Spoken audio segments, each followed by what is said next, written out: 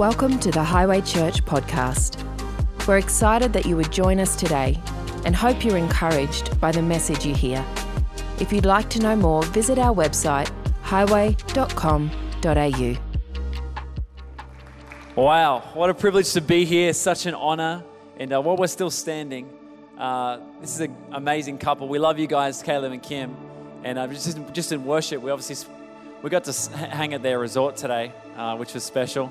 But just hanging out together and just hearing some of the journey, it's been amazing to see what God's done. But I just get this sense as we're in worship today, just reminded of that scripture that says, no eye has seen, no ear has heard what God has planned. And I just get this sense that there's dreams and things in your heart.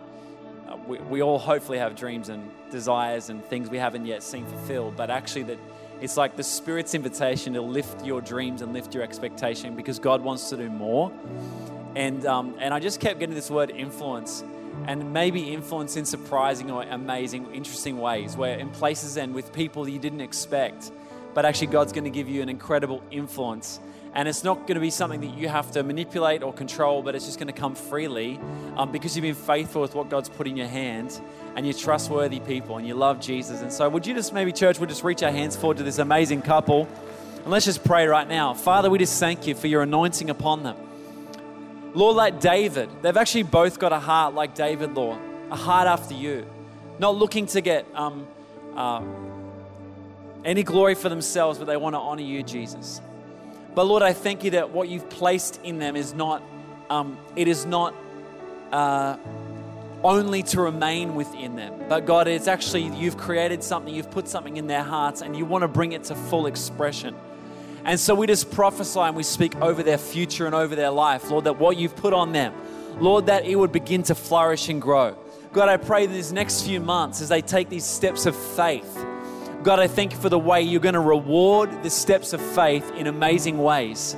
And I just see God beginning to open different spheres of influence for you in places you didn't expect. And you're going to sort of at times you're going to laugh together and say, how did this even happen? Like, this is crazy. But it's been the work of God. It's been as you've been leaning and walking in dependency on the Holy Spirit. And I just think back to the book of Acts. And it was like Paul and unusual miracles began to happen. And under Paul's ministry as he just continued to live in dependency on the Holy Spirit. And so we just speak it over your lives today, over your family and over your kids. Incredible favor and incredible influence for the kingdom of God. In Jesus' name, we speak it over them. Lord, we just release it now. And we thank you for that, what you've begun in them, Lord, you're going to bring it to completion. In the name of Jesus. And everybody said, amen, amen, amen. You can stay standing for a moment. I just want to pray. And amazing sense of the presence of Jesus here tonight. And as we were worshiping, just felt led to pray for people that have pain in your body right now. And we have, we have the name of Jesus. And He's given us all authority in heaven and on earth. And so we're going to agree together tonight for those that, if you've got pain or sickness in your body. But I actually sensed all day today, it was particularly people with pain. Like maybe you've had recurring pain or you've had constant pain. Emily, my wife, had migraines for, they started pretty much the day we got married. So obviously it was my fault. And she had migraines for maybe the first 6 or 7 years of our married life. And it was like a journey of faith. She's completely pain-free, migraine-free in Jesus' name. And there's a journey of faith. And I just sense led today, if you've been in pain, maybe just lift your hand right now. People that are around you, would you just, if you see a hand raised, would you just lay hands upon them right now? And we're going to believe together and agree together for healing in Jesus' name. So we pray, come Holy Spirit. Fill us and fill this place with the reality of your presence. And we thank you, Jesus, that you are our healer. And we ask, Jesus, that you would come right now in power. And Lord, from their head to their toe, Lord, wherever it is that they're in pain right now, we just command healing in the name of Jesus. We thank you, Jesus, that in you there is no lack. In you we find everything that we need. And so, Lord, right now we just thank you for the miraculous. We thank you for miracles, for signs, for wonders, even for those who have pain in their heart right now, that someone has wounded you or hurt you. I just declare healing in Jesus' name. For those that are struggling with migraines or neck pain, in Jesus' name. There's someone here, you've got pain in your leg. And Lord, we just lift them up to you right now. We thank you right now in the name of Jesus for healing. For healing. Their body would come into alignment, Lord, with your word. In Jesus' mighty name. In Jesus' name. Amen. Amen. Amen. Such an amazing sense of the presence of God here. And we're going to open the Bible together in a moment. And can I just say again, it is just such an honor for Emily and I to be here today together, and our kids, all four of them have been at kids today and been loving it. So thank you for making us feel so welcome. You can take a seat now. And it really is such an honor to be here. We love this church. We love Pastor Byron and Ann and the team here. And Pastor Byron and Ann were originally from a church that I kind of grew up in and really got saved at in Brisbane. And then they went to Liberty, and then obviously the journey of Highway started, an amazing, miraculous journey that it has been. But who knows that it's not over? But actually God's just beginning something amazing in a new season, in a new way, right, with you. And so it's just such an honor to come and be a part of what God is doing and cheer you guys on. And everyone feeling good? I heard this is the most rowdy service. Is that true? Yeah, I heard the morning was amazing, but I heard this gets really rowdy, right? Is that right? Like really responsive. Yeah, come on. All right. Here we go. So if you've got a Bible with you, you can open with me. You can turn with me in YouVersion to Ezekiel 37. We're going to read a couple of passages or a couple of verses of Scripture. Ezekiel 37 says, God takes Ezekiel the prophet into this place where he sees a valley of dry bones. And God asks Ezekiel this question, like, can these bones live? And Ezekiel says, like, it's a great response. He says, well, God, you know. And then God tells Ezekiel to do something really interesting. Ezekiel chapter 37, verse 4, God tells Ezekiel, this prophet, he says, prophesy to these bones and say to them, dry bones, hear the word of the Lord. This is what the sovereign Lord says to these bones. I will make breath enter you, and you will come to life. I will attach tendons to you and make flesh come upon you and cover you with skin. I will put breath in you, and you will come to life, and then you will know that I am the Lord. So Ezekiel, verse 7, Ezekiel prophesied. He says, I prophesied as I was commanded. Who wish their children would be that obedient? I am going to the bath, I'm going to have a bath as I was commanded. I am eating my vegetables as I was commanded. Okay, so Ezekiel says, so I prophesied as I was commanded. And he says, as he was prophesying, there was a noise.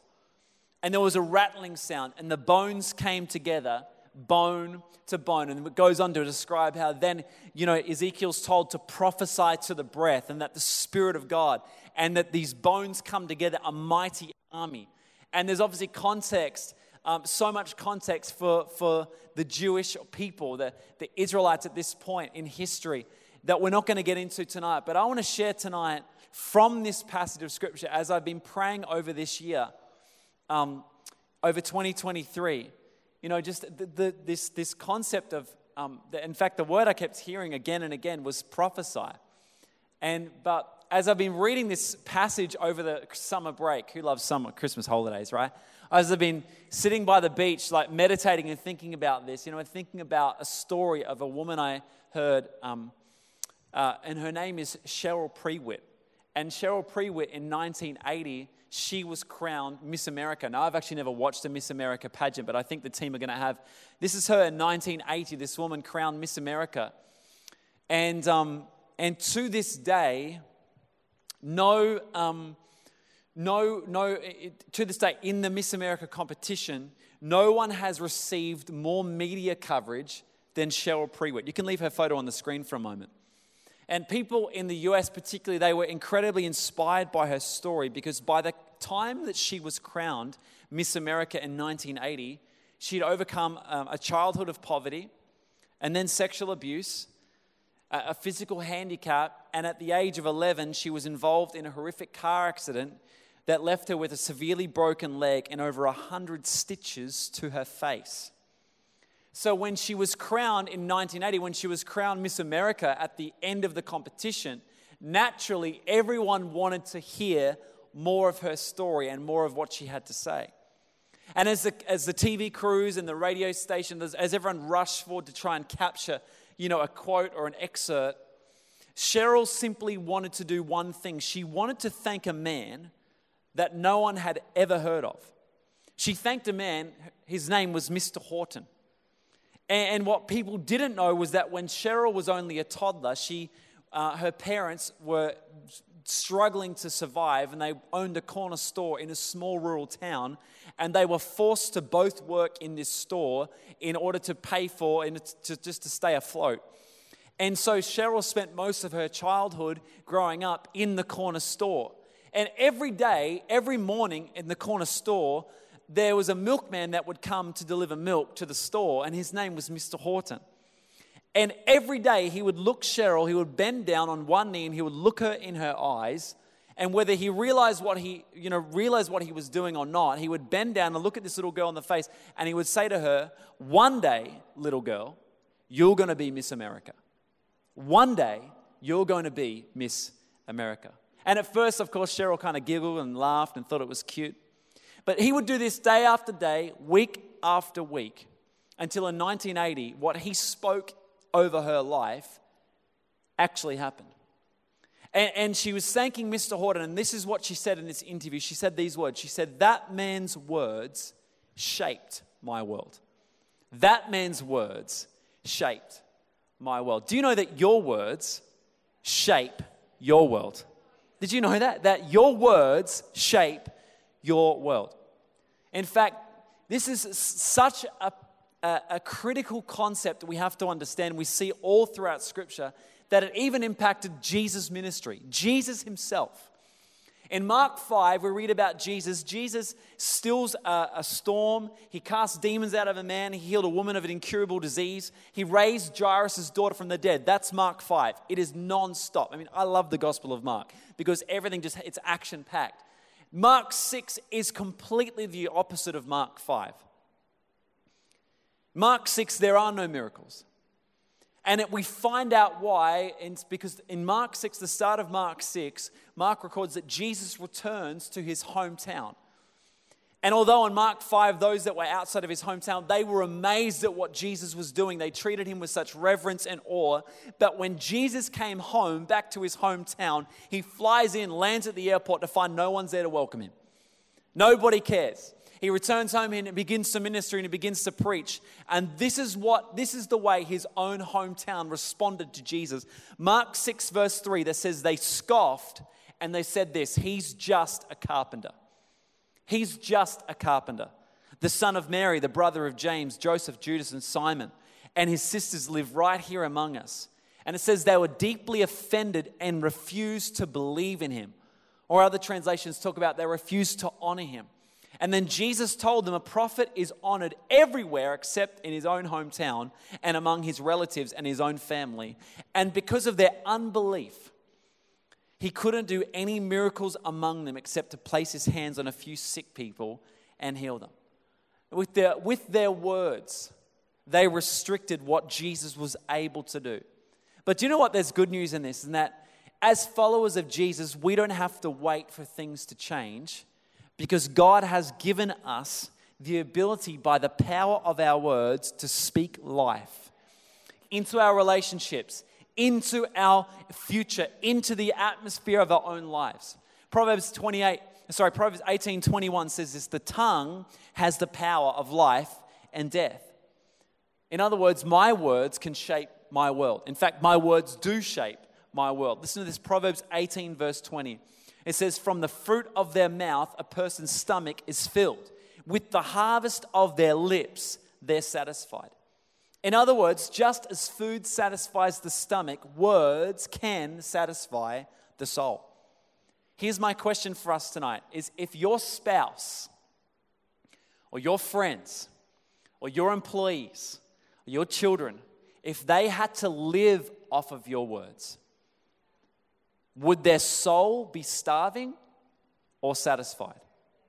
If your friends, if your family, if those around you, those in your life, if they had to live off of your words, would they be walking around, a little plump in their heart, or would they be starving? A few days ago, I got offered tickets. I was in Melbourne and I was offered tickets to the Australian Open. Okay, I couldn't go because I was working. So I gave the tickets to a friend. Anyone ever been to the tennis before? I love the tennis, okay? Now at the tennis, you've got a few different groups of people. You obviously got the players, you've got the support teams, or whatever else, you've got the coaches, you've got the fans. Now I know Pastor Caleb, he's a huge Broncos fan, as am I, right? When you're a fan, like your job at the football or the sport, whatever sport you're at, your job as a fan is to do what? It's to cheer your team on, right? When you go to the tennis, there's a really interesting role at the tennis, and it's the role of the linesman or the line umpires. And they've only got one job when you go to the tennis. These guys, they're to watch when the ball goes out, right? Anyone ever been there before? They're to watch when the ball goes out. And when the ball goes out, their job is to yell, out, right? That's what they do. That's their job the whole time, right? We're having a great time watching this amazing game. They're just looking for when the ball goes out. Another term for when the ball goes out is called a fault. So they're there and their entire job is to fault find what is happening at the tennis. And do you know, in our relationships and in our lives, we can live two ways. We can live as like a lines umpire, and all we're trying to do is find the faults. That we're trying to find the faults in other people, we're trying to find the faults in life, or we can live as raving fans. You know, friends, our role in our relationships is to be a raving fan. It's to encourage. It's to bring life. It's to bring life with our words. You know, the truth is, when we encourage someone, you're speaking to the potential that's in that person. Anything can happen in a culture of encouragement. When we create a culture of encouragement with our words, anything can happen. There's a guy called Jason McElwain in 2006. This young guy, he had autism, and he was the water boy for his school basketball team. He wasn't good enough to make it into the team, but he was faithful to turn up to every single practice, every single game as the water boy. In the final game of the season, his team were up by about 30 points. And so the coach decided in the last few minutes of the game, I think it was 6 minutes to go, he decided to inject Jason McElwain onto the court to kind of give him a go, right? And so when he went onto the court, everyone in the crowd, everyone in the stadium that day in his university knew who this high school, knew who he kind of was. He was a bit of a, school celebrity. And so he got thrown into the game. And he missed his first couple of shots, but the crowd continued to encourage him and cheer him on. And then he entered what they kind of call like the zone. And in 4 minutes, he scored 20 points, 6 3-pointers and 1 2-pointer. In the next 4 minutes. It's if you can watch it on YouTube, the place goes crazy until right at the end of the game, he hits his buzzer beater, his last 3-pointer. The crowd goes crazy. They storm the court. They lift him up. Like that he's being carried out of the stadium. Like it's crazy. He ended up meeting the President of the United States. Like it's wild, right? And when I was watching this footage, I realized I had this thought, anything can happen in a culture of encouragement. Anything's possible in a culture of encouragement. When it comes to our relationships or wherever it is that God's placed you, how about we start honoring like it's your words that make the difference?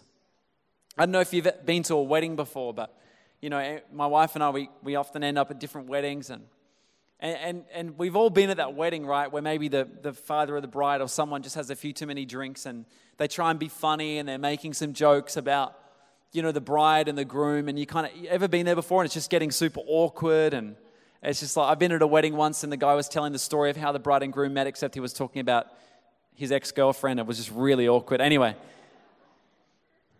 And but we've also been to those weddings where the wedding speeches are so honoring, and you see the difference that it makes, right, on the bride and the groom's face when all of a sudden they're being honored and celebrated. I wonder what would happen. I wonder what would have happened in Mark chapter 6 had those in the crowd that day added one more word.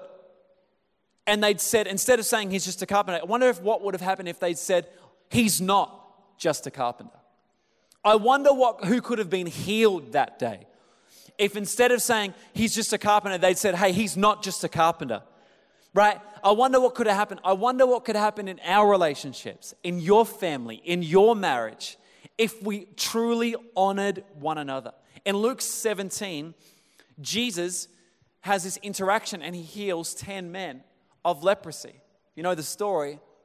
He heals 10 men, and they go and present themselves, but one of the men returns to Jesus to honor him and to worship him. And Jesus says to the one who returns, he says, rise and go, your faith has made you whole. See, the 9 were healed, but only one was made whole. Because wholeness is more than just what we receive, it's also about what we give. Receiving by faith is only half of the process. Giving honor is what leads to wholeness. You know when you've met someone who's been made whole because they've got the capacity to give honor to others, not just themselves. In fact, in life, you never lose when you give honor. Proverbs 11:17 says, your own soul is nourished when you're kind, and it's destroyed when you're cruel. In other words, if you spend your time gossiping and speaking poorly about somebody else, it doesn't hurt them as much as it hurts you. I love what Paul says in Romans 12:10. He says, be devoted to tenderly loving your fellow believers as members of one family, and try to outdo yourselves in respect and honor of one another. In other words, if there's one thing we should be competing against each other for in church, is how we honor and respect one another. If there's one thing, if there is a competition, if there is a leaderboard, I don't know who's winning right now, but if there is a competition, it should be that we should be trying to outdo each other in honor and respect of one another. See, our words shape our world. Our words shape our relationships. They shape our marriage. They shape our children. Our words shape our world. My first job, anyone remember their first job? Maybe you're yet to get a first job. My first job was selling pies at the football. That was my first job. Do you want to know how long I lasted in this job, by the way? One day. One day. I was covered in beer. I was abused. I was, sworn at, whatever else. I decided it wasn't worth the $6.50 an hour or whatever it was that I was getting paid at the time. And I quit. That's it. I just didn't turn back up. I didn't even quit. No one even called. That's how much care there was. Okay. That was my first job. Adam's first job in Genesis, Adam's first job, do you know what his first job was? Adam's first job in the Bible was to name the animals. He got to decide what they were going to be called, right? God gave Adam the job of naming the animals. You see, the principle is this, that we have the responsibility, or God has given us the responsibility to name that which is under our care. See, God put the animals under Adam's care, and he says, now it's your job to name them. Whatever you call them, that's what they'll be. Well, God has also put things right under our care. He's given us our lives to steward, and we have the responsibility to name and to speak over and speak the potential into that which has been entrusted to our care. See, I had this revelation one day that when it comes to our words, you can either spend your words or you can invest your words. See, if I gave you $5,000, I'd say, who could, if I had $5,000 to give away right now, who thinks they could spend $5,000? Right? Yeah, right? Who thinks they could spend? Yeah, we could all spend it, right? And I've got friends that, I've got friends that could spend the $5,000 faster than others, right? I mean, some of you right now, you just spent the $5,000 right there. You just spent it in your mind. Anyone there? You're like, I already know what I'm getting, okay? $5,000 worth of, I don't know, like ice cream. Okay, whatever it is. But I've got some friends that if I gave them $5,000, they could turn the $5,000 into $50,000. That's the difference between spending and investing. And when it comes to our words, we can either spend our words, we can waste our words, or we can invest our words to see a return. See, all of us are actually the result of someone else's words, things that have been spoken over us. See, it's not how many words we have that counts. Some of us have more words than others. But it's not how many words we have that count as much as it's what we do with those words. My brother-in-law, he's a chef. We have the same ingredients in our fridge. I can poach an egg and cook 2-minute noodles. Thank you. Thanks for the encouragement. I appreciate it. I love that. Thank you. You're in awe. That's amazing. But what my brother-in-law can do with the same ingredients is vastly different. It is universes apart as to what he can do with those ingredients as to what I can do with those ingredients. See, it's not what you have that counts, it's what you do with what you have that counts. When it comes to our relationships, when it comes, if you're married, to your marriage, maybe in your business, we can either spend our words or we can invest our words. When I was 18 years old, I was at a really low point in my life. And I was really quite discouraged this one day. Really quite discouraged. And I remember getting a text from someone that I really respected. And I'm not going to tell you what the text said. It was back when it was called a text. It really was. Would have been green, right? Okay. No iMessage, okay. And so I got this message. And the reality was that this message, that text message actually changed my life. I was at a point of decision in my life where I wasn't sure what I was going to do. And that one message changed my life. But it wasn't that they were speaking about where I was at right now.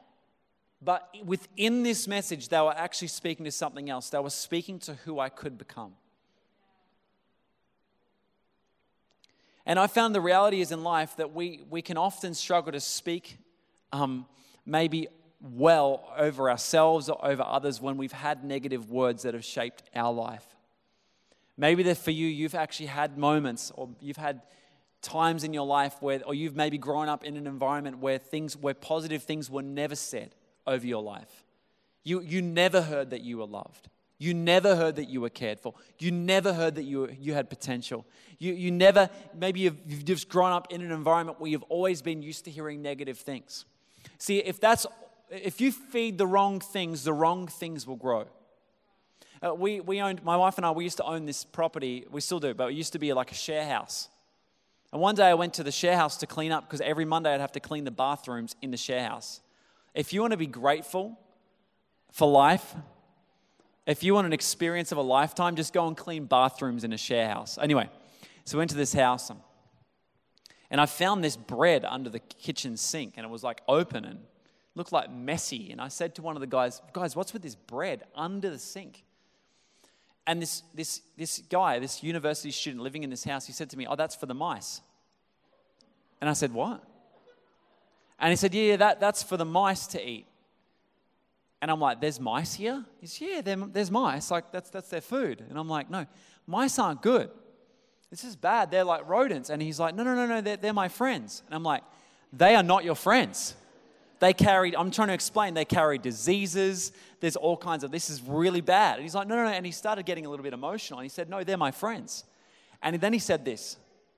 He said, sometimes I even let them come into my bed and eat in my bed. That's what he said. And I had to say, bro, these mice are not your friends. And I'm about to kill them all, right? I'm about to go full Liam Neeson on these things, right? And so went to Bunnings and got every bit of rat poison and trap and everything that I could. And we did, he was not happy.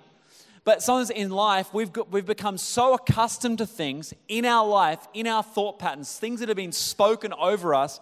And we think, oh no, that's just who I am. That thought is my friend. But friends, there are some things in our life that we assume is just who we are. But when we line it up or we compare it with God's word, what God says about us, it doesn't match. And what we need to do is we need to identify those things in our life that have been spoken over us, and we need to allow God's word to reshape our life. In Matthew 4, Jesus was tempted by Satan. And every time Satan would throw a lie at Jesus, see, Satan is called the father of lies.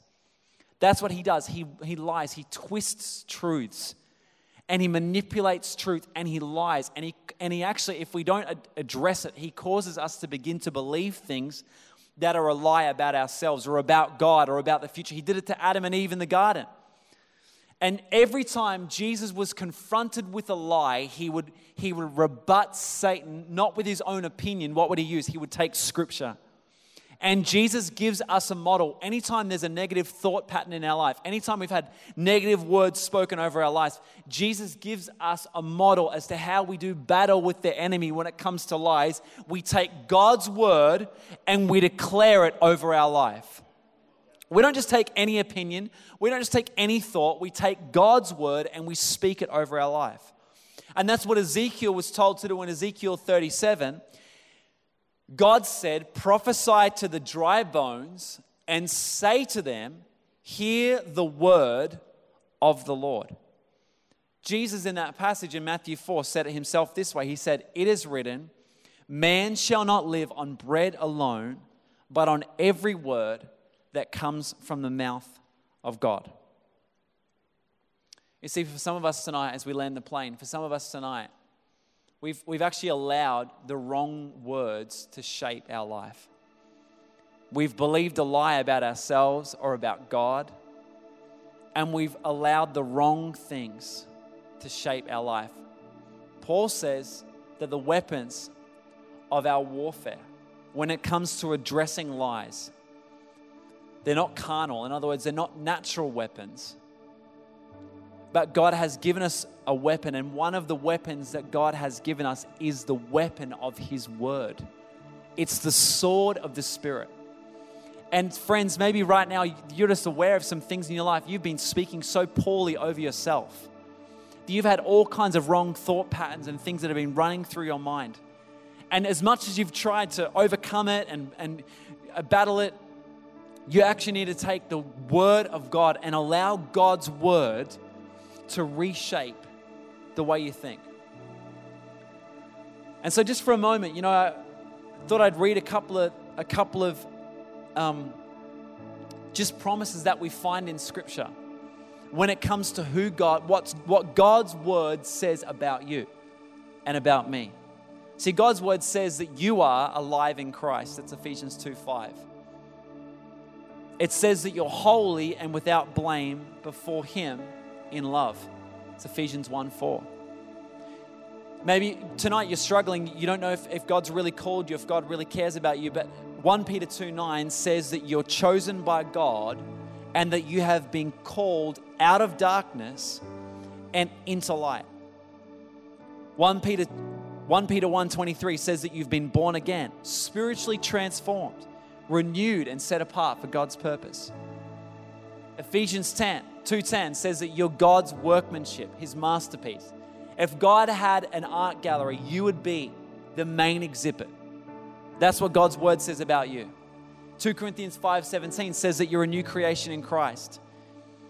And Paul goes on to say that you're the righteousness of God. In other words, you have right standing with Jesus because of what He did at the cross. Deuteronomy 28:13 says that you're the head and not the tail. You're not a victim. You can be victorious in life because God has made you the head and not the tail. Romans 8:33 says that you've been chosen by God, forgiven and justified through Christ. Ephesians 1:7 says that you've been redeemed. You've been forgiven of all your sins and made clean through the blood of Jesus. 2 Timothy 1:7 tells us that you don't have to be ruled by fear because the Holy Spirit is alive in you and you've been given what? A spirit of love and of power and of a sound mind. I love it. We talked about it earlier. Isaiah 53:5 says that you're healed and whole in Jesus.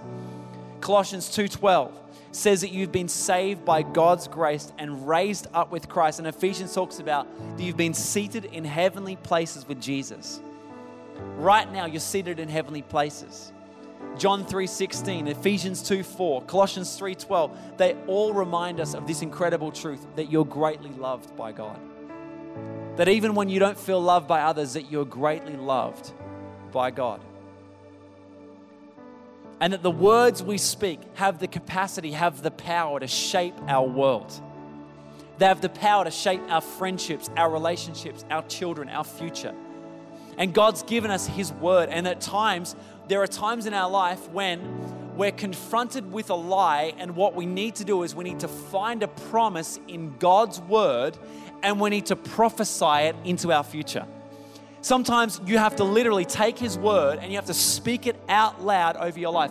One of the things that Emily and I decided to do a few years ago, as I started going through the season of really addressing the negative and the wrong thinking in my mind, was to do something called daily declarations. And it was to take a whole series of scriptures and promises. And it was every single morning to be disciplined to, before I got out of the car to go into the gym, I would sit in my car. I probably look like a real weirdo. And I'd get out my phone and I'd read and I would speak and prophesy what over my own life, over my own mind, over my own heart, God's promises for my life. And do you know what happened? It was like Pantene Pro V. It didn't work overnight, but it worked, right? What's the thing? I forget. Anyway, I even forget it now. Anyway, the point was this, that over a period of time, I realized that the way I thought about myself began to change. The way I thought about other people began to change. And do you know what happens? That our words are actually the overflow of what's happening in our hearts. See, we can't change our words unless we allow God's word, the word, to first change our heart. See, we can, this isn't like a self-help. This isn't like a positive motivational speech. Come on, guys, let's get out there and be more encouraging. That's great. But who knows that eventually, if our heart doesn't change, our words won't change. But we have to first allow the presence of Jesus, the Word made flesh, to change our heart. How does that happen? It only happens through an encounter with Jesus. It happens through an encounter with His love. When we realize that His words are speaking over our life. I love what Zephaniah 3:17 says. That it actually says God is singing over us. I get this picture of when Emily and I, when our youngest girl, Evelyn, she was born, she only weighed 1 kilo. She was born 10 weeks earlier. I shared this morning about her journey. And when I first got to hold her, she was so tiny for the first time. And I would stand sometimes with her in her room and I would like go in multiple times through the night and I'd just check she's okay and I'd pick her up. And I would, not very well, but I would sing to her. Not because she'd done anything to earn my love. She hadn't helped out. She hadn't done anything in the kitchen. She hadn't cleaned anything. In fact, she just made mess. Okay, not a lot of mess, but a little bit. But it was from the overflow of my heart that I would sing over her. And Zephaniah says that God, in the same way, but with a greater love than we could ever know, sings over you. It's this picture that He actually wraps you up in His arms and He's singing over you. He's singing over you. And His words, Jesus says Himself, He didn't come to condemn the world, but to save the world. His song over you is not a song of condemnation. It's a song of love. He's singing over you. He loves you. There's nothing you could do to earn His love. He gives it freely. See, Christianity is not about do. It's not about what we have to do for God. It's about what He's done for us in Christ. Like Paul said before, we can become the righteousness of God because of what Jesus has done. And the only way we change our words is by changing our heart. And the only way we change our heart is by experiencing the love of Jesus. And so maybe tonight you're here and you've never experienced God's love. You've never really opened your heart to begin a relationship with Jesus. It would be my privilege and honor to pray with you tonight, to lead you in a prayer of saying yes to Jesus and experiencing and connecting with His heart for you. See, we don't need more rules. It's not about doing more. It's about receiving more. Christianity is different from any other religion in that in every other religion, it's all about us getting to God. But when it comes to Christianity, it's all about God coming to us. He did all of the work and we get all of the credit. I shared this morning. Our daughter, when I get home, she's 3 years old, she often will run to me and say, "Daddy, I made biscuits today." Well, the reality is she didn't make anything. It was her mother that did all the work. But when I get home and she tells me, "I made biscuits today," I know that she actually means what she means is she sat on the bench and she ate some mixture and then she ran off, right? I know that's what happened, and she left a mess. But in our house, even though her mother does all the work, she gets all the credit. And I pick her up and I say, "Isn't that amazing? You are so talented. That's incredible. I bet they're the best biscuits I've ever tasted." Why? Because I love her. And out of God's love for you, He sent Jesus to do all the work, to pay the penalty for your sin so that you can get all the benefits. And that's what grace is all about. That's what unconditional love is all about. And I'd love to pray for you tonight. Those that are saying, "Yeah, I don't actually know Jesus personally, but I want to. I want to begin this relationship with God. I want to experience His love." If that's you tonight, I would love to pray for you. So just for a moment, with every head bowed, every eye closed, if in your heart tonight, you just know, "Man, I'm not close to Jesus right now." Maybe you feel like you've wandered away from Him and you want to come back into relationship with Him tonight. Wherever you are right now, I want to pray with you, pray for you. If that's you tonight and you would like to be included in this prayer, a prayer of saying yes to Jesus and trusting Him with your heart, inviting Him to come and transform your life, would you just raise your hand right now, just so I know who I'm praying with tonight? You want to receive His unconditional love, His free gift of life. If that's you today, would you just raise your hand right now? You want to be included in this prayer. That's awesome. I see that hand there. I see that hand there. God bless you. God bless you guys. Who else tonight? If in your heart, you just know, "Man, I need healing. I need hope. I need forgiveness." I see that hand. God bless you. You guys can put those hands down. I see that hand there. God bless you. Who else tonight? You just know in your heart, "Man, I need Jesus. I need to experience this unconditional love." If that's you and you haven't already raised your hand, would you just quickly just shoot your hand up right now? And then we're going to pray all together. Right where we are, we're just going to sit right now and we're going to pray. Okay, let's pray together. Highway, let's pray. Dear Jesus, thank you for your unconditional love. Thank you that ultimately it's your words that can shape my world. Tonight, I'm choosing to trust you with my life. Right now, I repent of my sin, the things I've done that have hurt you, that have hurt others, and that have hurt me. And I ask for your forgiveness. I receive your love and the new life you have for me. In Jesus' name, amen. Amen. Amen. Pastor Caleb.